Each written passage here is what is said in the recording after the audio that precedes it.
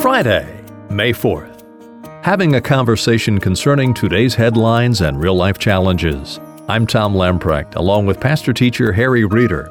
Stay with us as we apply a biblical worldview with gospel solutions to put the issues of today in perspective.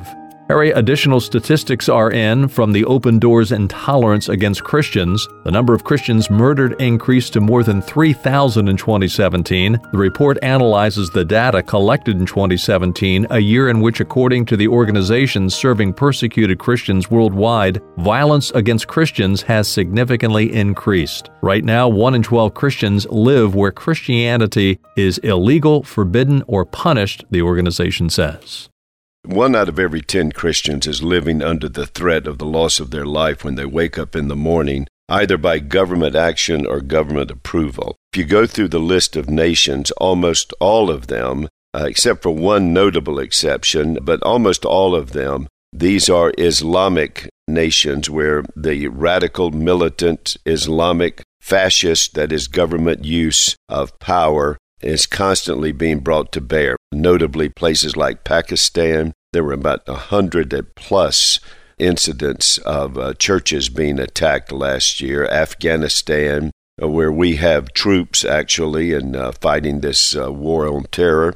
The northern part of Africa and sub-Saharan Africa. The most notable exception is North Korea. Now, what should be noted as we take a look at it, Tom, is that this is always a religious phenomena. The persecution against Christians is, by and large, vast majority, governmentally enforced, where the Islamic religion controls the culture and controls the government. An exception, of course, would be North Korea, where we have the old-line persecution that we saw back in the 20th century. An old-line persecution of a government that is confessedly atheistic. It then puts to death anything that would rival the government, and Christianity is seen as a rival because Christians are discipled to be good citizens, but they are also discipled that the government as God is not to be worshipped, that Caesar is not Lord, but only the Lord is the Lord. And so we see a place like North Korea,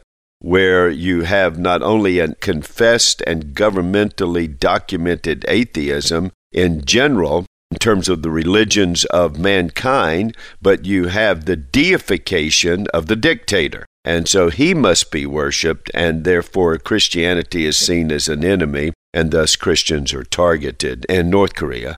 So, Tom, that's what we see at work, and I think of my brothers and sisters and where they are, but I also want to know that there are verified reports that in those places a robust movement of Christianity is taking place. I am not allowed to give any of the internals of this, but at Briarwood, we are engaged in Asia, in Indonesia, in Pakistan, in India, and we are also engaged at certain places in Asia. Again, I cannot be more specific, but I will be specific about this one, but not the mechanisms that are being used. We are being engaged in Iran. Doing what? We are able to provide literature, we are able to provide encouragement, support, and we are able to provide training for ministers who are pastoring churches that are, quote, underground churches in these nations of persecution. And of course, we're doing that along with a number of others. And one agency that is of extraordinary help to us is the one that has brought these statistics to bear, that is Open Doors.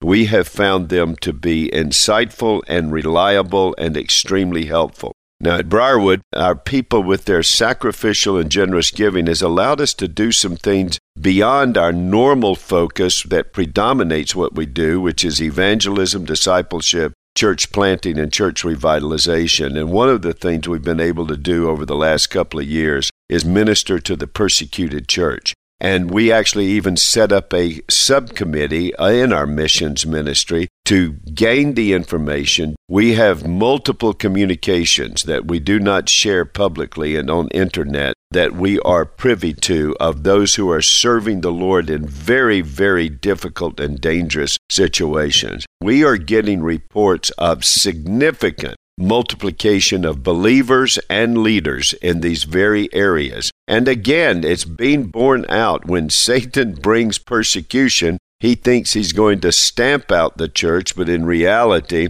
all he's doing is spreading the church. You see a great example of that when the persecution hit Jerusalem. In the book of Acts, all it did was spread Christianity to Judea and Samaria and to a place called Antioch and then on to the world. So that's what is happening. And in fact, in some of these places, these persecuted Christians are actually sending missionaries to other persecuted areas. It's really a phenomena that is so encouraging. Now, having said that, I would like to call upon our nation to understand what is being done, stand against any and all religious persecution, but realize how in a very significant way Christians are in the crosshairs, and we need to come to the rescue of these people with governmental policies. I'm not talking about military invasions, but governmental policies dealing with nations that have sanctioned persecutions against religion in general, but Christians in particular.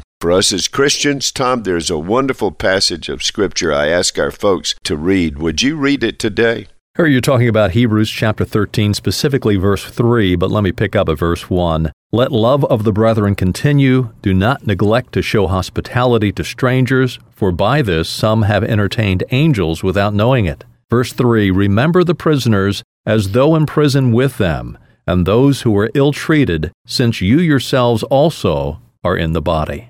And you were correct to read the context because the writer of Hebrews is writing at a time when persecution is starting to be felt in the first century. So he's telling us keep loving each other even though you may get persecuted because you love the Lord and love each other. Show hospitality. Don't close off your heart. Then he's kind of referring to the event when Abraham and Sarah showed hospitality to 3 strangers, and it was actually the entertaining of 2 angels and a Christophany, a pre-incarnate appearance of Christ, recorded in the book of Genesis. And then, of course, he then says that we are to visit the prisoners. The context is talking about the believers who have been imprisoned and who are being persecuted and assaulted. That's why it says, remember their suffering. You too are in the body. You have a body. You know what it means to suffer. And if you know what it means to suffer, you know how you would want people to help you in your suffering. Now you see them who are suffering in their imprisonment and under assault.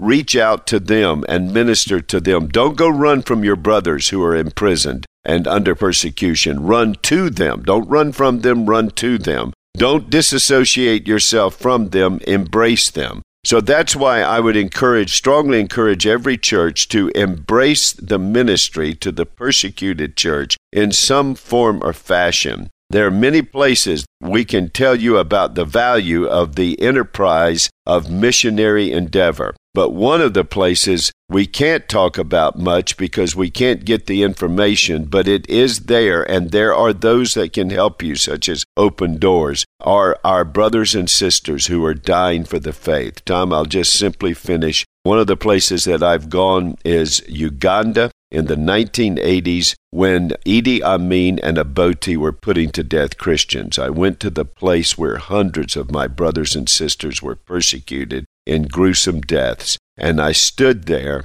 and realized what had happened. Today, Uganda, beginning in the late 1970s, has been the epicenter of the East and Central Africa revival that is now going into its 4th decade. And Uganda now has the vast majority of its citizens professing Christ, a stable economy, all of the blessings that have come from it. So that's what God can do. These very areas of persecution can become epicenters of a gospel revival. As we close out for today and this week, let me remind you it's easy to subscribe to Today in Perspective. On your tablet or your smartphone, go to your iTunes icon, type in Today in Perspective with Harry Reeder. Each and every weekday, automatically a new edition of Today in Perspective will be downloaded to you. Thanks for being with us this week. Have a wonderful weekend. Be sure and join God's people in the worship of our Heavenly Father on Sunday. Then stop by again on Monday for a conversation and a biblical worldview application as we put the issues of today in perspective.